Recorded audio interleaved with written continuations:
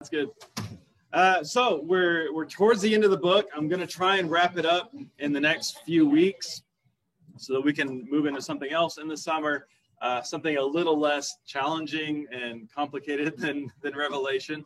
But we got chapter 19 today, which really starts the end of the book. The last things we had seen were descriptions of Babylon, and chapter 18 we didn't read through, but it's this kind of song that's lamenting the fall of Babylon, or kind of a taunt in a sense, right? It's the people in Babylon that are lamenting that it's falling. But as we're going to see at the beginning of chapter 19, this is something for God's faithful people to celebrate. And yet, it's interesting here, right? We have this song talking about Babylon falling, which is, again, a symbol in their time for the Roman Empire, but can be a symbol that includes any evil empire. They're saying it's fallen even though it hasn't happened yet, right? So it's this sense of, well, in this moment, it still seems like it has all the power, and yet we know God is going to do this, and so we can even celebrate now. But as we're getting into these final visions here from chapter 19 to 22, I want to think a little bit about how we read those and how we try and fit them together or don't. Right? Our tendency, because this is the way stories work, as when we typically write them, is a logical, linear, literal progression, right? One event follows another event. And yet, as we tried to see through this book, Revelation is an apocalypse. It's a different sort of genre that we don't really use today. And so it works a little bit differently from just, a narrative type of story. And so I think we need to, assume it may not always work that way, right? It may not be this event follows that event. And that's, it's just a misreading of the genre. And it's kind of our modern perspective that we're importing onto this old ancient book. One of the reasons that I think that's important, or a clue that we should read this, the final judgment here that way, is because we've already seen multiple descriptions of what seems like a final judgment, with the sixth seal, the seventh trumpet, the two harvests in chapter 14, the seventh bowl in chapter 16. All those seemed like that was the end, right? So it's coming at the same thing from a different perspective, almost like a kaleidoscope, rather than trying to logically find a consistent story through here. Even, take, for example, what happens to the kings and the nations in chapters 19 to 22. In chapter 19, 21, they're killed. And then in chapter 20, verse 8, they're deceived. And then after that, they're thrown into the lake of fire in verse 15. But then in chapter 21, 24, they bring their glory into New Jerusalem. And then 22:2, they're healed. Right? So it doesn't seem to make sense just logically following for the one thing to follow another. Right? The first thing that's said about them is that they're killed, and then more stuff happens. Usually being killed is the end. Right? So it's just trying to say, it's saying different things about them, and we can try and fit them together. But again, we want to kind of question our natural tendency to just think this is a logically consistent chronological order. Right? We want to do it this way so that we can take it seriously and not get hung up on chronology, so that we can see the theology. What is it really saying about God and what God is doing to establish his kingdom, to make all things new, as it'll say at the very end. And so all these things matter. We don't want to leave any of them out. But if we can get away from some of those tendencies, I think it'll actually make more sense. All right, any questions about that before we start looking at chapter 19? All right, so the first part here, I just want to skim over a little bit. The first 10 verses, it's mostly this rejoicing in heaven over the fall of Babylon, right? So chapter 18 was a song from the perspective of Babylon or about it. And here we have this multitude in heaven singing about its fallenness and how God is giving God the glory for it. God is just in doing this, right? This is an evil empire, right? Again, if we're thinking in their time about Rome, and what it was doing to Christians, we think about some other empires or powerful nations through history, what they have done to faithful people. Now, that's what this is celebrating. But it does kind of lead into a question for us as we think about this. What is the appropriate way for Christians, for followers of the Lamb, to celebrate the defeat of evil, or the defeat of an empire. Can we go too far celebrating that? Do we need to have some caution as we celebrate seeing evil fall? Or is that just something we should be totally happy about and celebrate as much as we want? What do you think? Well, I'm reminded too, there's I think a negative, bad mindset, especially in sports, where it's not enough that I win, it's that they must lose. Yeah, lose horribly. There's a kind of a fine line there, right? How much are we celebrating our victory? How much are we celebrating, well, that they lost? Yeah. One side sounds really great, the other side, yeah. And again, to take that analogy, right? Well, what did that team do, right? It's the team that's known for cheating and it's very unfair. It's a little bit different to celebrate beating that team versus, if you beat this team that is just underdogs and they have, no talent and no money, it feels different to celebrate that, right? So again, yeah, in this story, this is like the powerful, right? It's them falling. The Christians there's oppressed minority, and the Roman Empire is, they say they run the whole world, and in some senses they're right. And so, yeah, the power balance matters there. What else? What about like after 9/11, when they got Osama bin Laden? Osama bin Laden. We didn't celebrate. That. Yeah. And Saddam Hussein. Those moments I just remember. Maybe it will not happen. Yeah. And I remember in some of the conversations around that at the time of like, well, yeah, we want to celebrate that justice has been done when these people are responsible for atrocities. And yet you saw some people that almost took it too far. This is still somebody losing their life. And you lament that they got to that point in their life that they would do such horrible things. And yet you want to be careful with that too. Were you going to say something? Okay, that. It's my mother-in-law, Marilyn, if anyone hasn't met her. Yeah.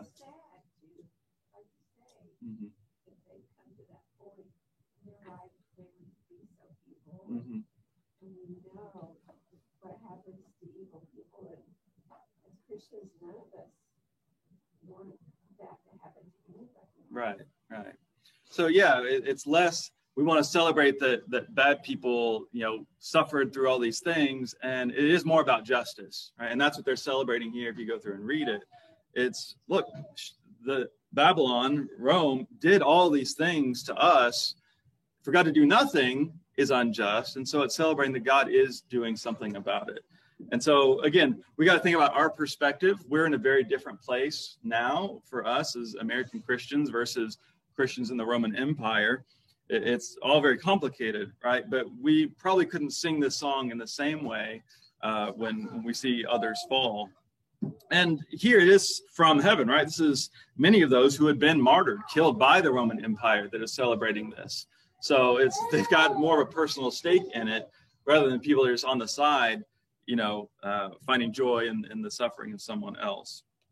Another little thing you see in here, in verse 7, it talks about the marriage of the Lamb and the bride. This is an image that will get picked up more of the church as the bride of Christ. So we're going to see that in the final vision as well. And so it's taking the idea of a wedding day as like the restoration of all things and Christ coming to be fully with humanity. But then along with that, in verse 8, the fine linen that the bride is wearing, it says, is the righteous deeds of the saints. So how good the church looks on that wedding day is dependent some on how we live and what we do. So this is another idea that will come up in these final visions of what is the place of judgment for followers, right? Doesn't matter what we do, not to get in, right, or to be saved. We know that we're saved by the blood of the Lamb, and yet our actions still matter. And so we're going to see that come up again in a little bit, not today, but next week.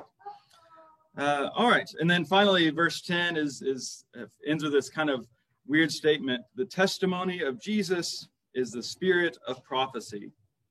And so prophecy is a term that's also used for this book. John sees himself also as a prophet.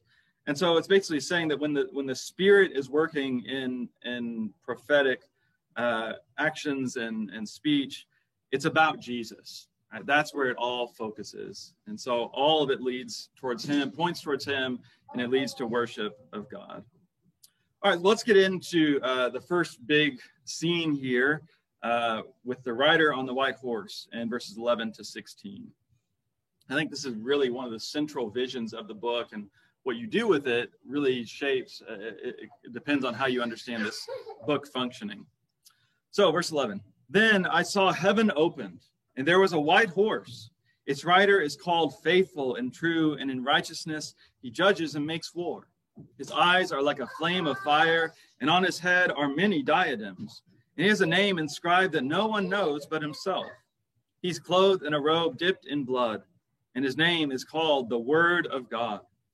And the armies of heaven, wearing fine linen, white and pure, were following him on white horses. From his mouth comes a sharp sword with which to strike down the nations, and he will shepherd them or rule them with a rod of iron. He will tread the winepress of the fury of the wrath of God the Almighty. On his robe and on his thigh he has a name inscribed, King of Kings and Lord of Lords.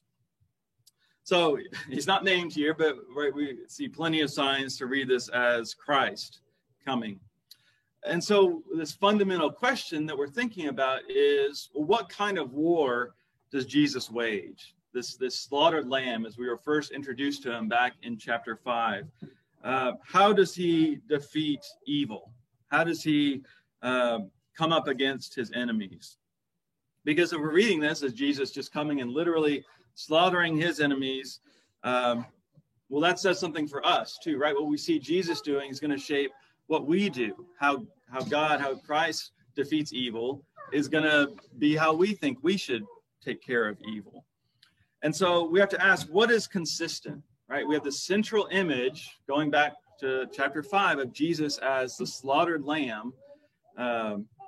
What's consistent with that? What's consistent with the way that Jesus lived his life and the way that he taught? You know, I reject the idea that Jesus was one way in his life and teaching and in his death, and then at the end he's going to totally reverse all of that. And so what is a consistent way to read this that still is about bringing justice and making things right? Because that's how he's described here, right? Faithful and true as a judge. Early on in chapter 3, Jesus was called the faithful and true witness. So he's gone from being a witness to being the judge, right? Because he's had lived a faithful life and had spoken the truth. Now he is the one who is, it's appropriate for him to be that judge, right? He's not standing from afar, but he lived this out, right? Because he lived a human life. He is the true judge of humanity. And so you have all these symbols of him having that sort of authority, right? So he's got diadems on his head. It might just say crowns. As mentioned before, the Greek has two different types of crowns. There's a one that you would win in a victory, and then there's one that symbolizes authority, and that's what these are. And he has a bunch of them, right? And again, it's if you just were like drawing this out, some of these it would seem like a really funny picture, right? Because it's like he's got all these crowns stacked on top of his head, and somehow riding a horse, which I guess takes a lot of balance. Right? What is it symbolizing? Not just what would this look like, right? He has all authority is given to him, as he says at the end of Matthew. And so when did he receive this authority? Well, it's his death, resurrection, and ascension, kind of all wrapped up in some ways. There's ways in which his death on the cross is seen as him being enthroned. The resurrection is showing that he is truly Lord. And then the ascension, that 40 days after he rose again, it says ascending to this place of authority. And so however you look at it, Jesus has this authority. Now, the part to me that's really important is verse 13. It says he has a robe that's dipped in blood. This is before the battle starts, right? He comes and he's already bloody. So where did that blood come from?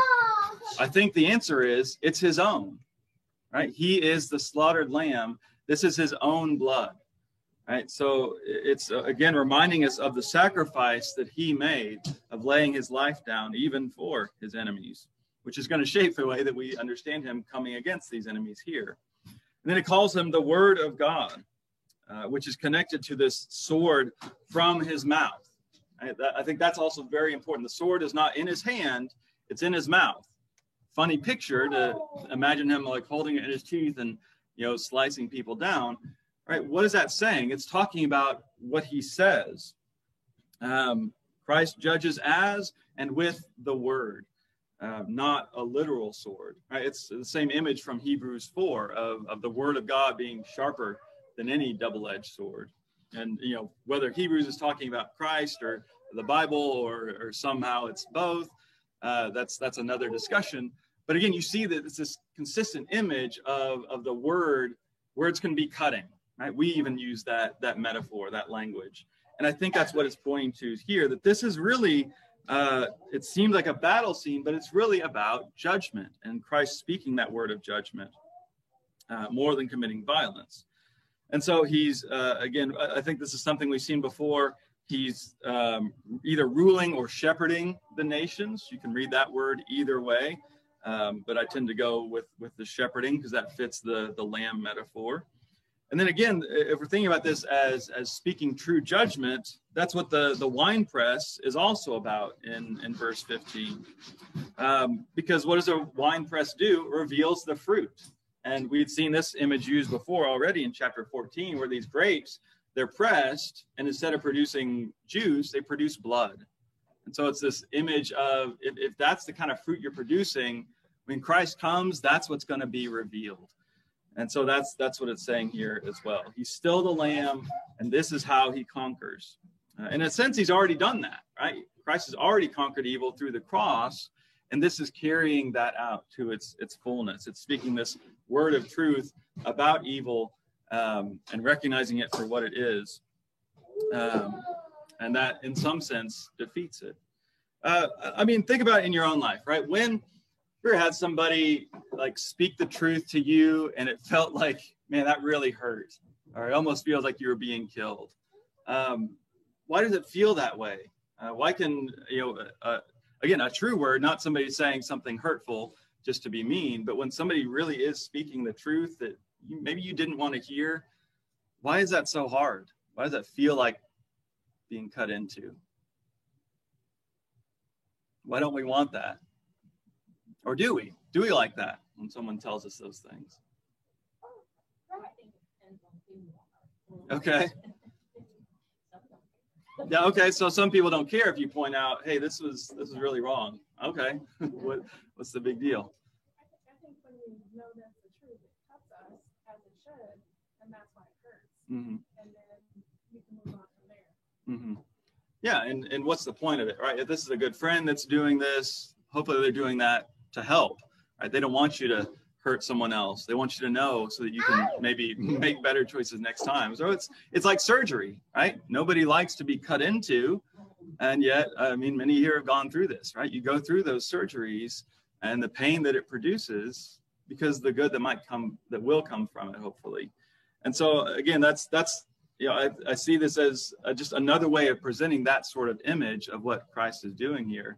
It really hurts, and it's a big deal. And the way, if this is the final judgment, I feel like people aren't going to be able to hide from it, right? Right now, if we try and speak the truth to people, well, there may not be that cutting to them, right? They're able to brush it off. But I get the picture here that people aren't going to be able to brush this off in the end. All right.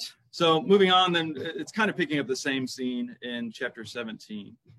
Then I saw an angel standing in the sun, and with a loud voice he called to all the birds that fly in mid-heaven, "Come, gather for the great supper of God, to eat the flesh of kings, the flesh of captains, the flesh of the mighty, the flesh of horses and their riders, flesh of all, both small, free and slave, both small and great." And then I saw the beast and the kings of the earth with their armies gathered to make war against the rider on the horse and against his army. And the beast was captured, and with it the false prophet, who had performed in its presence the signs by which he deceived those who had received the mark of the beast and those who had worshipped its image. These two were thrown alive into the lake of fire that burns with sulfur, and the rest were killed by the sword of the rider on the horse, the sword that came from his mouth, and all the birds were gorged with his flesh. So this is, again, a pretty intense image here. And I think we've already alluded to this marriage supper of the Lamb that's going to come. And so this is kind of the dark side, the dark parallel to that. Now, with all this that's happening, we do see that it's an equal fate, right? great and small, it doesn't matter who you were in life. If you were standing against the Lamb, if you were deceived by this mark, then judgment is coming, right? So nobody gets an out just because of where they were. And it's unclear here. Again, this is another place where it's hard to say whether we're picking up images from before and kind of carrying that story on. Is this the same battle as Armageddon that was mentioned back in 16 or not? I tend to read it as kind of a separate image, because there it was between the kings of the East and the kings of the whole world, which is Roman Empire and other forces. And here it's against Christ. And even there in chapter 16, God comes in and says, hey, it's finished. So either way you take it, right, it's kind of up to how you want to read and put together these images or not. But what happens here, right? You see everybody's kind of lining up against each other, but immediately the beast is captured, right? How many battles start with the general of the other empire immediately being captured and defeated? So it's, again, a clue that don't expect this to be like a typical sort of battle. It's more saying something about how God is defeating evil.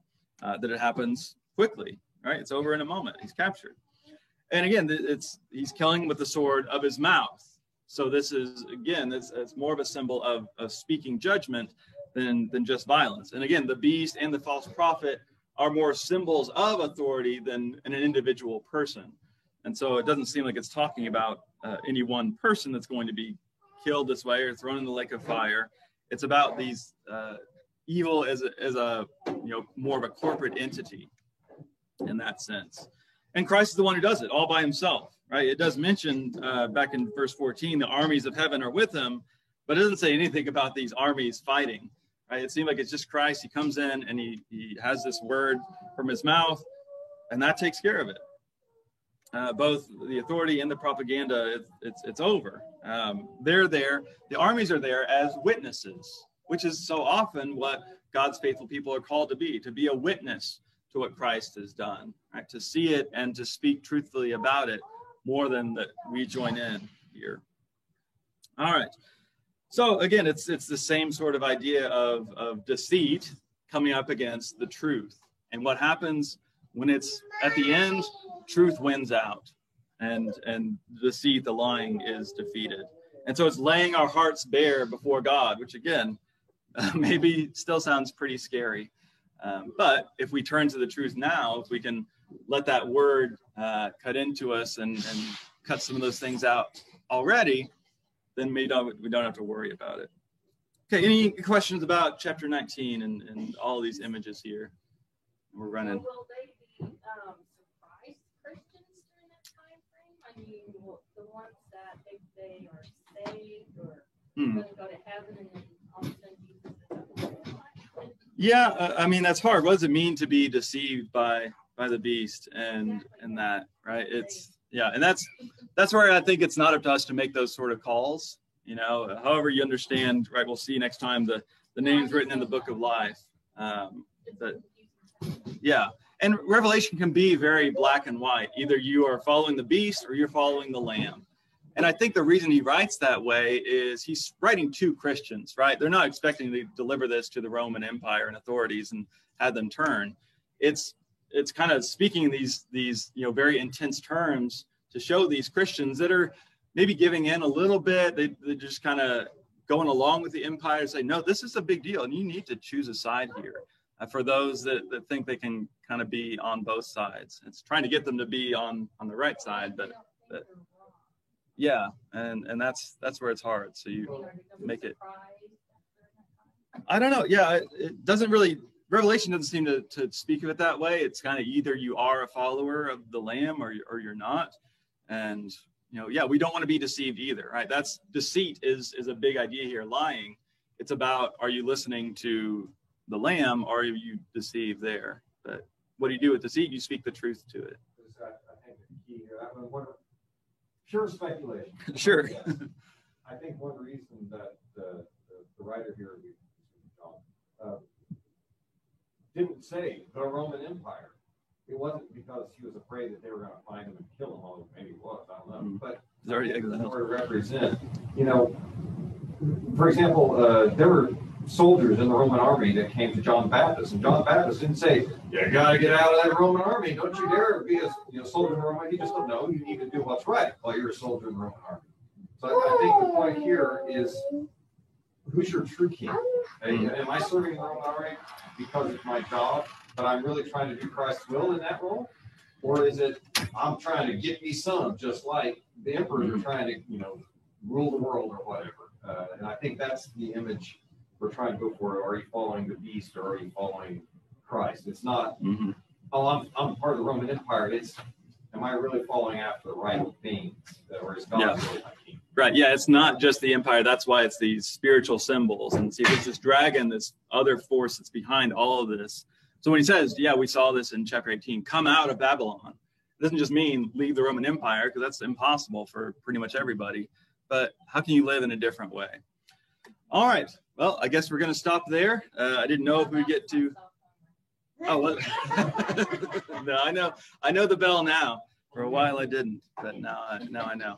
All right. Well, next time we'll just save your handouts, because I didn't know if we would get to the millennium. Another very simple concept, right? It's one of those 3 verses, but countless ink has been spilled about what that is. And so we'll look at some possibilities for there. Just a question to think about that as we leave. Has Christ come into his kingdom right now or not?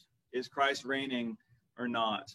And how do we understand that functioning? And I think if we think about that, that'll give us some clue to what the millennium is all about. So we'll see you next week. Oh, yeah. Sure. You said no free passes. No, you're not allowed outside no free passes. Okay, but everyone always says we should stand with Israel, stand with Israel. They don't believe in Jesus. Are they getting a free pass because they're God's people? What's going on there? Well, that's a big one to end on. I don't see this speaking to that. And again, the modern state of Israel is not the equivalent of the Jewish people, right? And so it's tricky when you have the overlapping of, modern nation states and who God's people are. Everyone that wrote, the New Testament is mostly written by Jewish people, right? Jewish Christians. And so they were calling their own people to this. And Christ is a Jewish term that just means Messiah, anointed one. And so that's what Jesus meant. He's not meant to be something separate from Judaism. He's meant to be the fulfillment of that story. And so I don't know. Again, I'm leaving that up to God. It's not my call, thank goodness. But yeah. And some of that, again, I know we're done, but some of the Stand With Israel stuff comes from a particular reading of Revelation that thinks certain things have to happen in the Middle East before Jesus can come back. I think that's a misreading of how this book works, because Jesus can come whenever Jesus wants. And that's my big take. That's the way I understand him talking about it. And so we shouldn't want there to be violence in the Middle East so that Jesus can return. Right? Again, that goes against the way of the Lamb.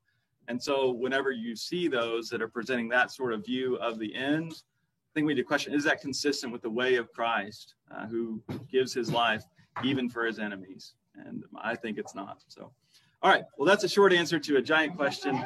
Thank you. We'll see y'all next time. Thank you.